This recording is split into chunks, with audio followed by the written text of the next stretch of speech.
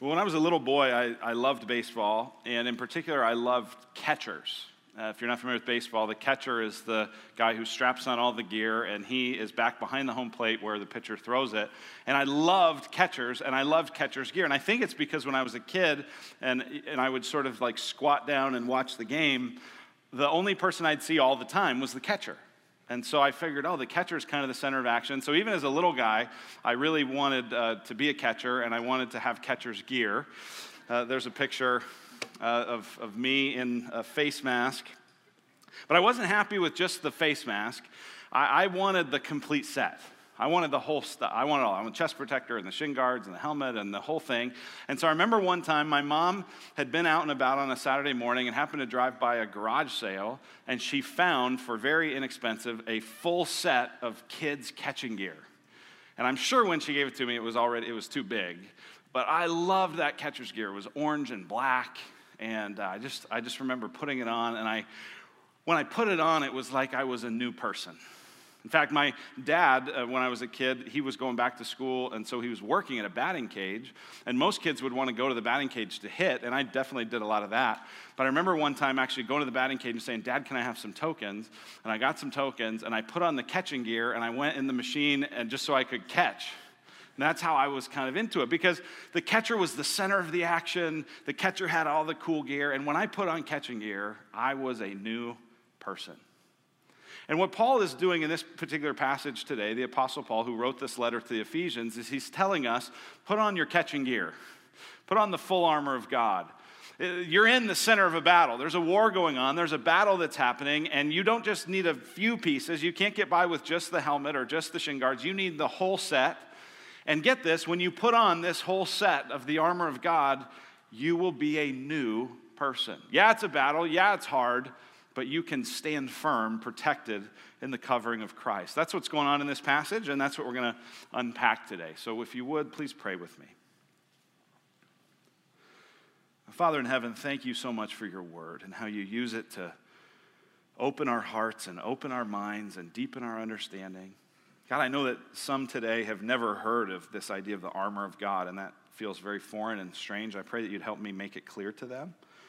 God, I pray for others who heard about the armor of God and experienced it in Sunday school and flannel graph and many, many years ago. This is all too familiar. I pray that you'd give them fresh insight. God, I pray for all of us that you would help us to see how you want to clothe and cover and protect us. Be our shield, we pray in Christ's name. Amen. Amen. So I want to ask three questions as we look at this idea of the armor of God. I want to ask, why do we need it? What does it mean to put it on? And then what is the armor itself? So the first question we're going to ask today is, why do we need the armor of God? Paul says in verse 11, put on the whole armor of God. That's the complete set, not just a piece here and a piece there. Put on the whole armor of God. He says again in verse 13, therefore, take up the whole armor of God. So we're supposed to put on this complete set of God's armor. This is an illustration, obviously, that the Apostle Paul's using. Why do we need this? Well, if you were with us last week, what we said was you need the armor of God because you're in a war. You're in a war. This is a battle. Paul does not say put on the sweatsuit of God.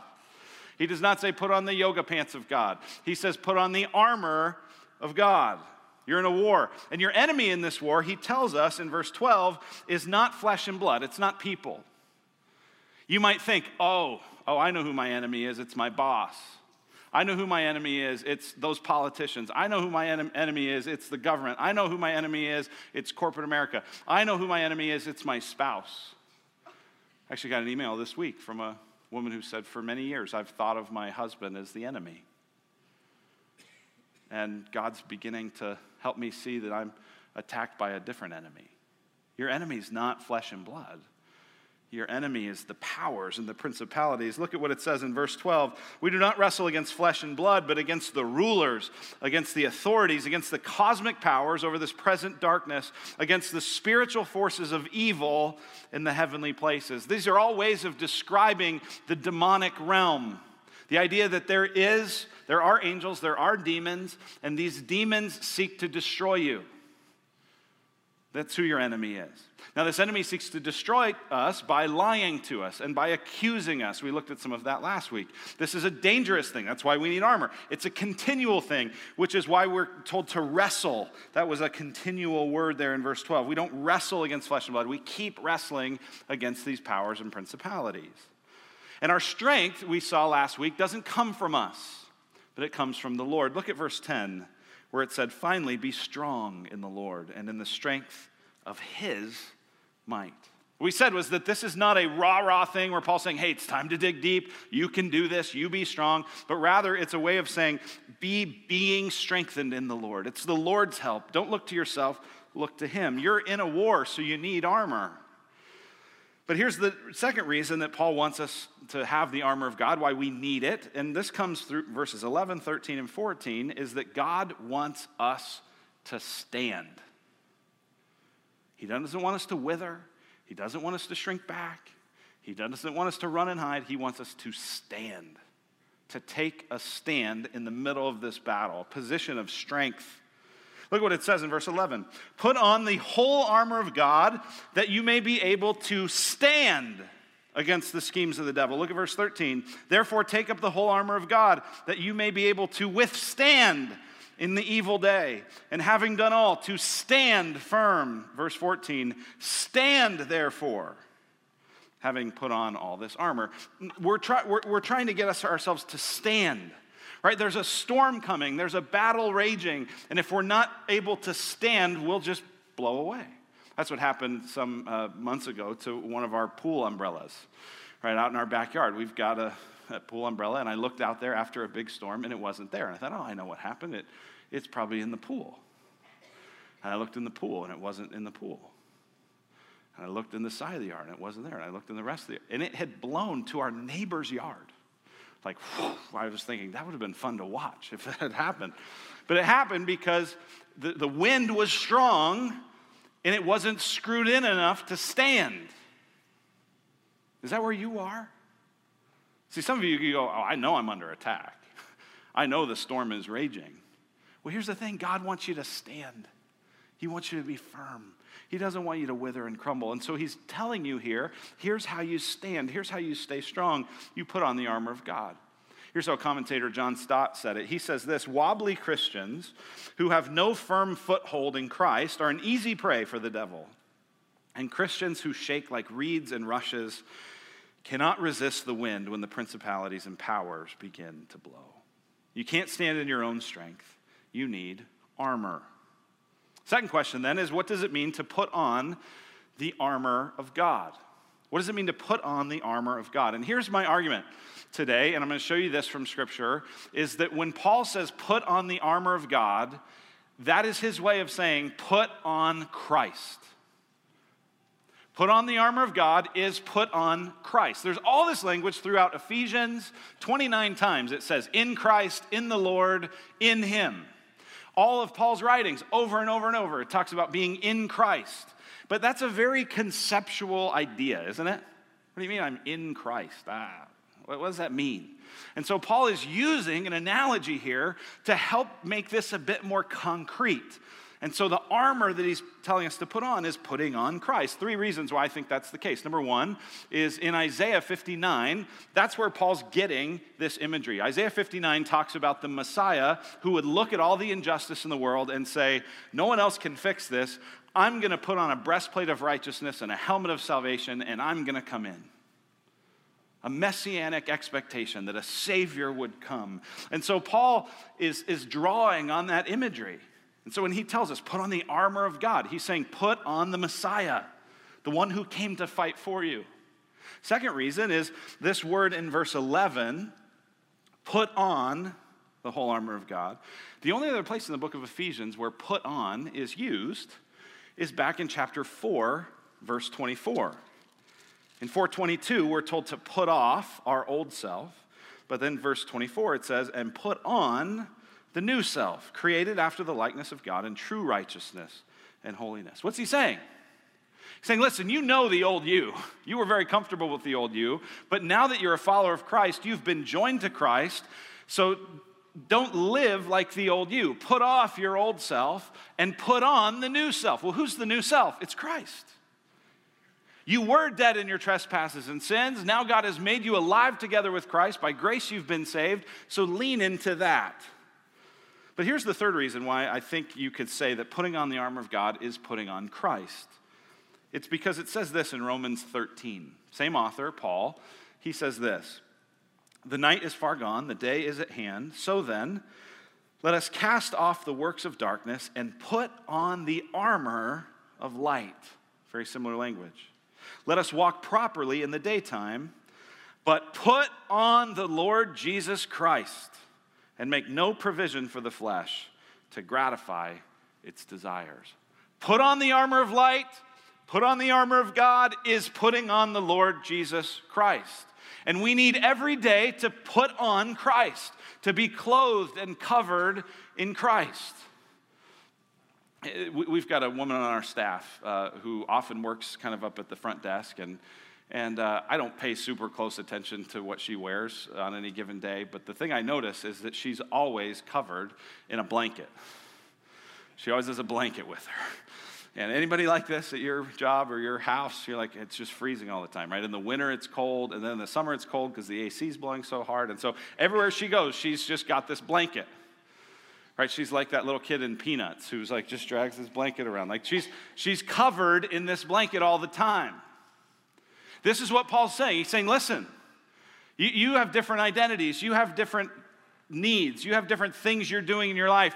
But all the time, you need to be covered in Christ, clothed in Christ, protected by Christ, warmed by Christ. So that leads us to our third question. This is where we're going to spend the bulk of our time, is what does this armor look like? And again, the idea of being in Christ, it's so like, conceptual. How would it look a bit more concrete? That's what Paul's trying to do here.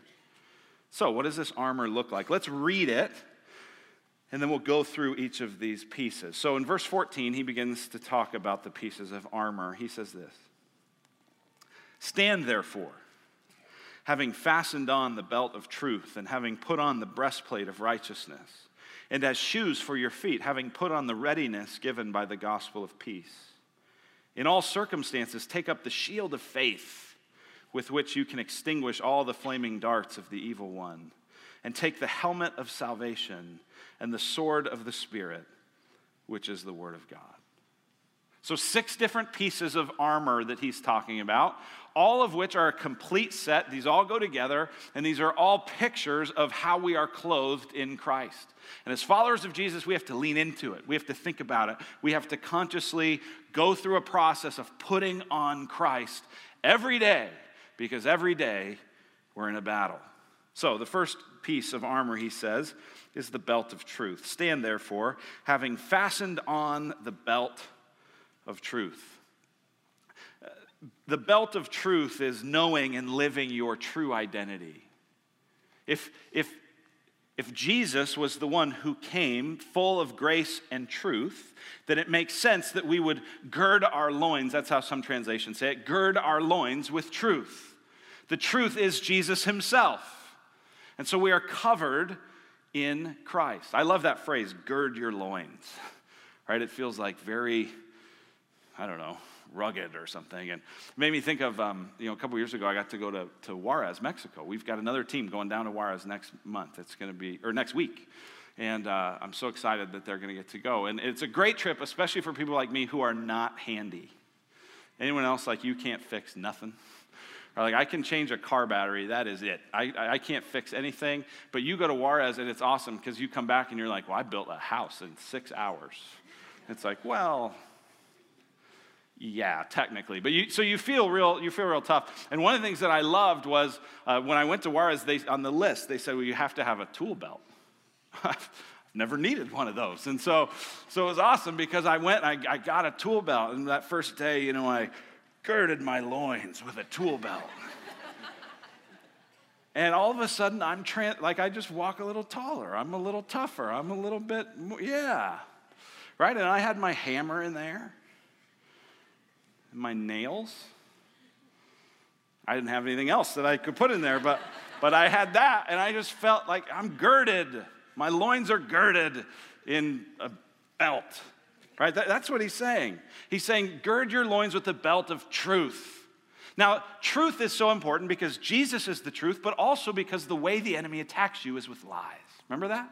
So that last week, the enemy lies to you. When the enemy lies, he's speaking his native language. So the enemy might lie to you and say, you know what, God has forsaken you. But the truth is that the Lord is close to the brokenhearted and saves those who are crushed in spirit. That's the truth. The enemy might lie to you and say, God couldn't love someone like you. But the truth is that we know God loves us because he showed it for us, and that while we were still sinners, Christ died for us. The enemy might come and say, God must be punishing you. This wouldn't be happening if you hadn't had something really, go bad that you did wrong.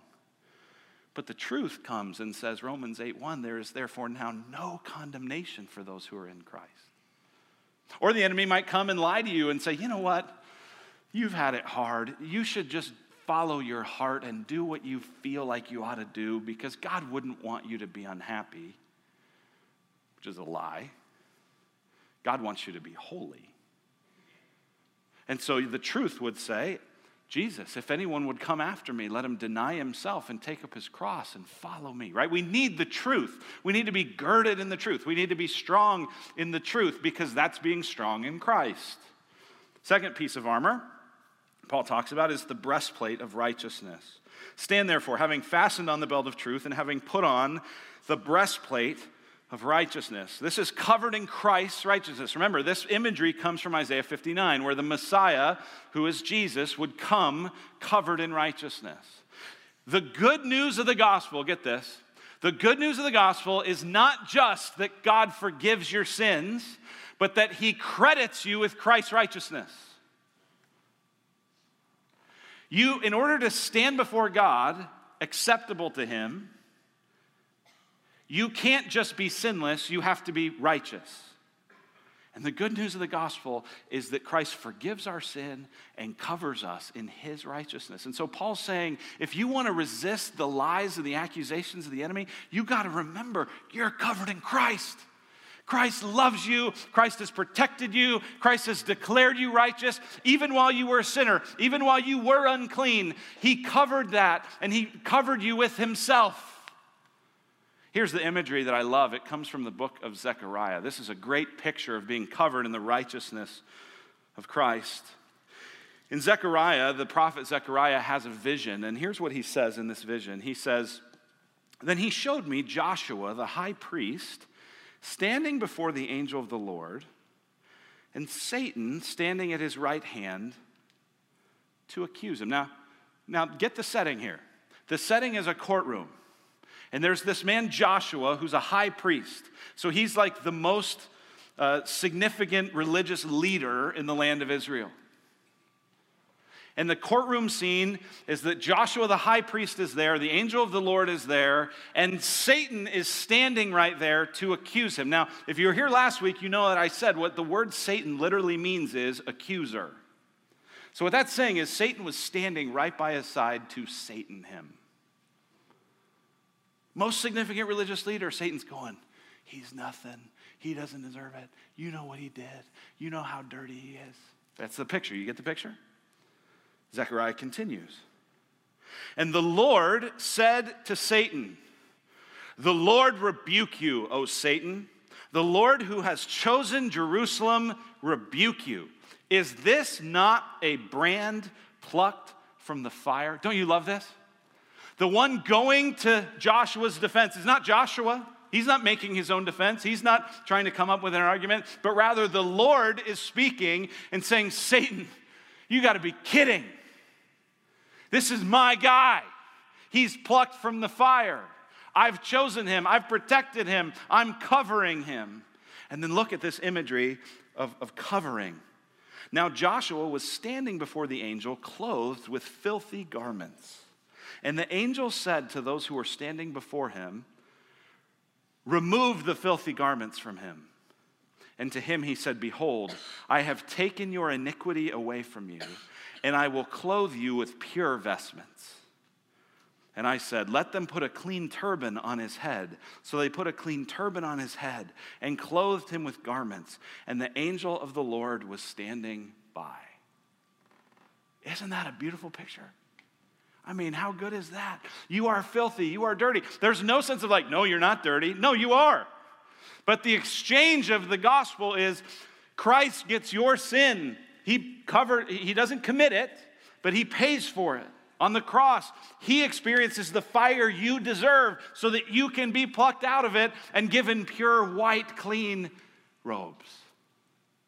That's the breastplate of righteousness, covered in the righteousness of Christ. What if you put that on every day? Think about how that would encourage you. Think about how that would help you stand. Here's the third piece of armor. Our shoes of gospel readiness. Shoes of gospel readiness, which I'm describing that as being firm-footed in gospel reconciliation, both with God and with others. Look at what it says in verse 15. So we had the belt of truth, we had the breastplate of righteousness.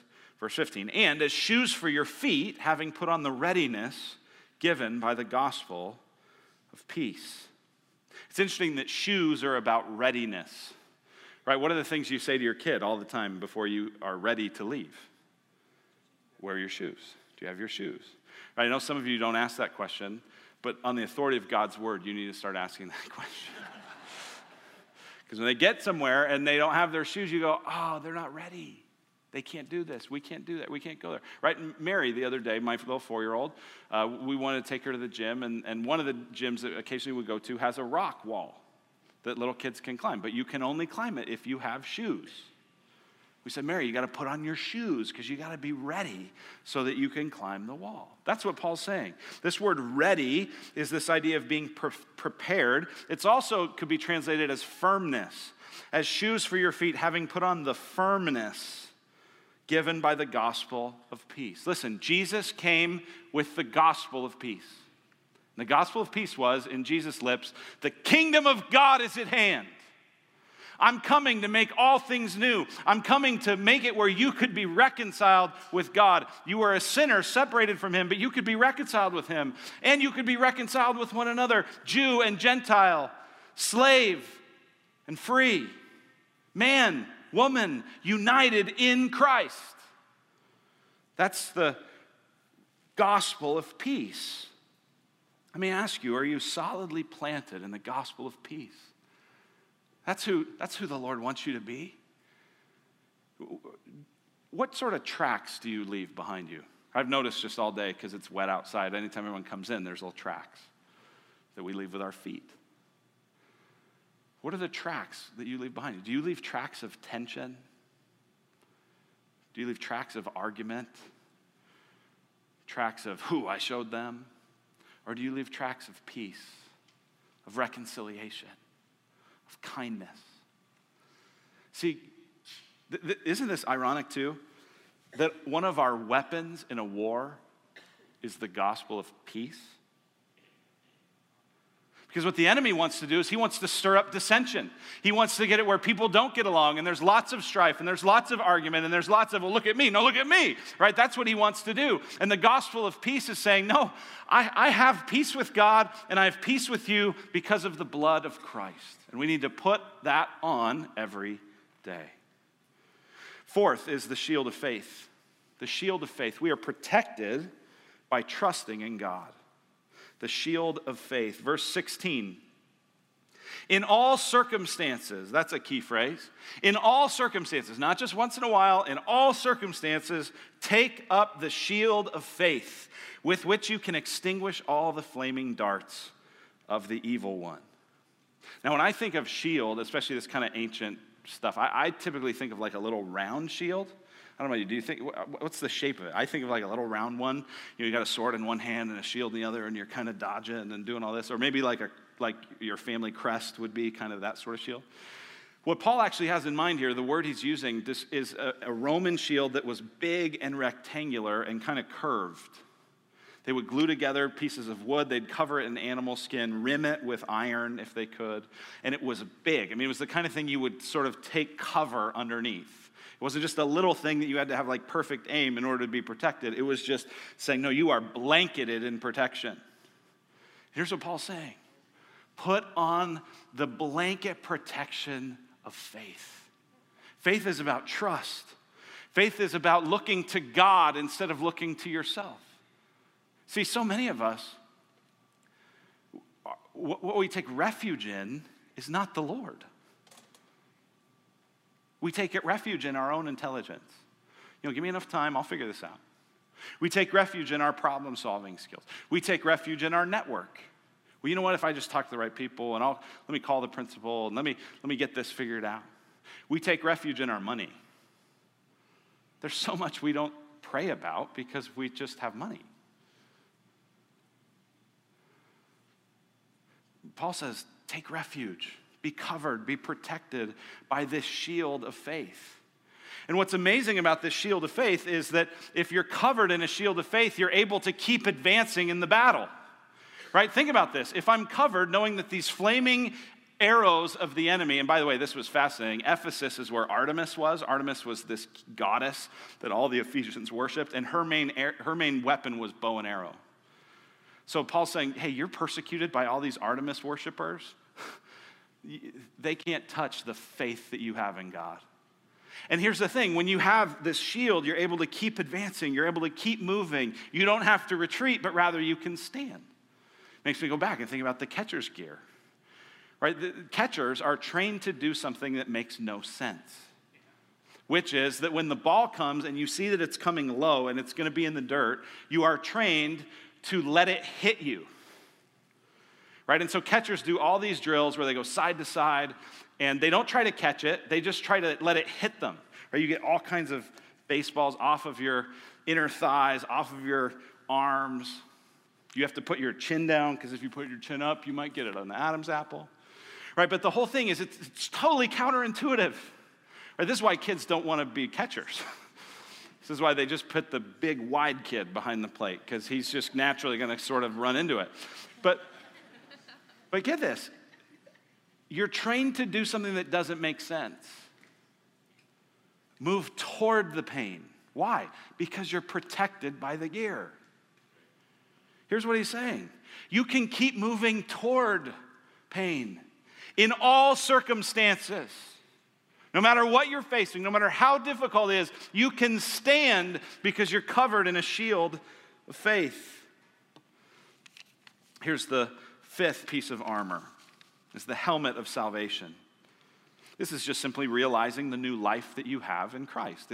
It's mentally aware, okay, I'm covered in salvation. I have been saved. Here, Paul's not talking about some future idea that someday we'll be saved from hell, but that right now, if you're a follower of Christ, you are saved. This is what Paul said in Ephesians chapter 2, verse 5. He said, we were dead in our trespasses, but we've been made alive together with Christ. By grace, you have been saved. That's what he's talking about. Christian, you feel attacked? You feel accused? You feel like the forces of evil are coming at you? Remember, put on the helmet of salvation that God has saved you. Helmets are so important. Every time I see someone going down the street in a motorcycle with no helmet, I just think, oh, Lord, protect them. My father-in-law, he's a cyclist, and he was out cycling last summer, and it was kind of dusk, and he was going down a hill, and he thought the sidewalk that he thought there was like a general sort of smooth thing, but he misread it because of the dusk, and he just went, boom, straight into the thing and flew over the handlebars, and probably had his life saved by a helmet. I love, Jerry Seinfeld has a stand-up bit where he says, we know all these things that will kill us, and rather than stopping doing those things, we just wear helmets. Right? Like maybe we should just stop doing all this stuff that will kill us. But no, let's just put on a helmet. And that's kind of what's going on here. Paul's going, listen, you can't stop this. You can't get out of this battle. You can't opt out. You're in it. So you better have a helmet. And the helmet is that God has saved you. Christ has saved you. You are in Christ. No matter what you're facing, he's for you. Put that on. And here's the last piece of armor Paul talks about is the sword of the Spirit. Take up the helmet of salvation and the sword of the Spirit, verse 17, which is the word of God. Putting on the sword of the Spirit is attacking and defending with God's word. There's an attack element to having a sword, and there's a defense element to have a sword. Think about it. You have a sword, right? You're trying to attack with it. You're also trying to protect with it. And the way that the kingdom of God advances against the power of darkness is through the word of God, through the bold proclamation of the gospel. That we can be made right with God, that God is in Christ making all things new. That's what pushes back the darkness. So when you know the word of God, when you can speak the word of God, when someone at work comes to you and they go, I've noticed that you seem kind of different. What's up with that? You don't have to go, well, I don't know. I guess I was just raised different. But you can pull out the sword of the Spirit and say, you know what?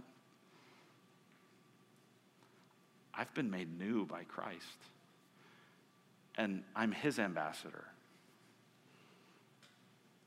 And the kingdom advances.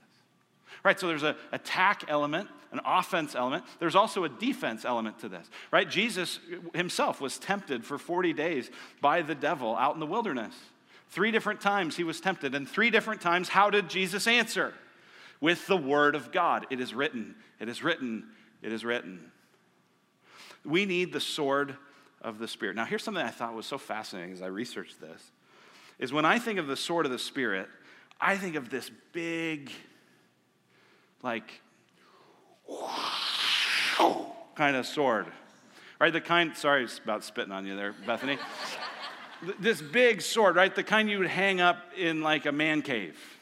Right, like a big, heavy, right, that's what I picture, the sword of the Spirit. That feels like that fits with all this armor stuff. But here's the thing, there's actually a different Greek word for that kind of sword, that big, broad sword. This is a word that is kind of more like a short sword, more like a dagger. And get this, every soldier would have had one of these short swords. See, some Christians think, well, I don't really need to know the word of God because there are some pastors who, they have the big sword. And I just got to get some people around them and they do all the fighting with the sword, but I don't really need it. No. Paul says, no. Everyone carries this sword. Everyone needs this sword. The kingdom of God does not advance with a few professional Christians wielding some big sword, but with a bunch of ordinary people leaning into God's word. That's the sword of the Spirit. The belt of truth, the breastplate of righteousness, shoes of readiness, shield of faith, the helmet of salvation, the sword of the Spirit. Now, what holds all of that together is told in verse 18, and that's prayer. It's all held together by what Paul is going to call all prayer. Now, sometimes people read this and they think verse 18, look at verse 18, praying at all times in the Spirit with all prayer and supplication. To that end, keep alert with all perseverance, making supplication for all the saints. Some people think, oh, well, that prayer thing, that's just another piece of armor. It's actually 7 pieces of armor. But he doesn't say, put on the shin guards of prayer, put on the face mask of prayer. He doesn't use an analogy there. Rather, it seems like prayer is this material that's weaving it all together, that's holding it all together. So you have all these different pieces of armor, and they're all made of Kevlar. They're all made of prayer. Prayer is how we engage. Prayer is how we put Christ on. Prayer is how we remember these things. We are praying all the time to put on the armor of God. There's a great prayer someone sent to me that what someone has done, and I couldn't ever figure out who actually authored this, but they authored a prayer called Praying the Armor of God. What they do is they take each element of the armor of God and they just turn it into a paragraph of prayer. And we just have posted that article on our website. If you go to any of our social media stuff, you can find a link to it. It's an amazing prayer to pray, to think about, how do I actually do this? How do I actually put this on? But you do it through prayer. And notice the comprehensiveness of this prayer. Look at verse 18 again. Notice the word all. Praying at all times in the Spirit, with all prayer and supplication. To that end, keep alert with all perseverance, making supplication for all the saints.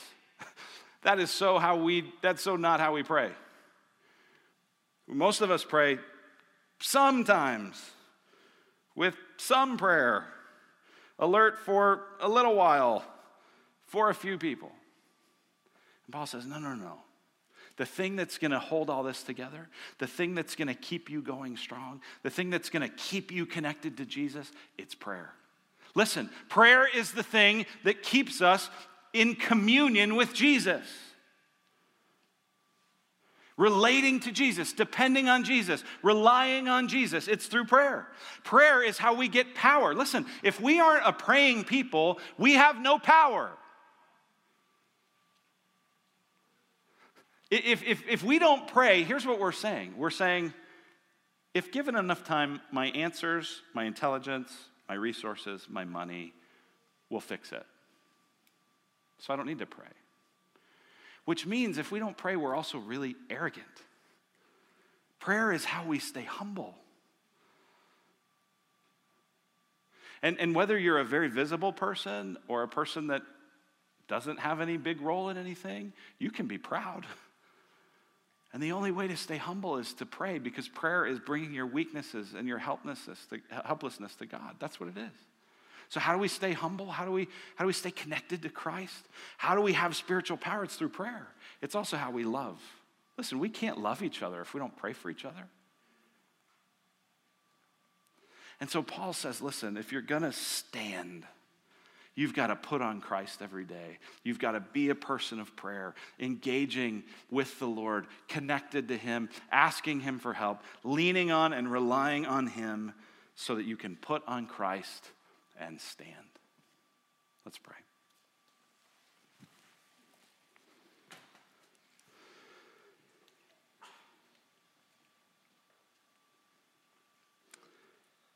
Father in heaven, we know that the thief has come to kill and steal and destroy. And we thank you that you're the good shepherd who laid your life down for the sheep and who protects us. God, help us to put on Christ, to be found in him, to be dependent on him, to be strengthened and preserved and protected by Christ and Christ alone. We pray in his name. Amen.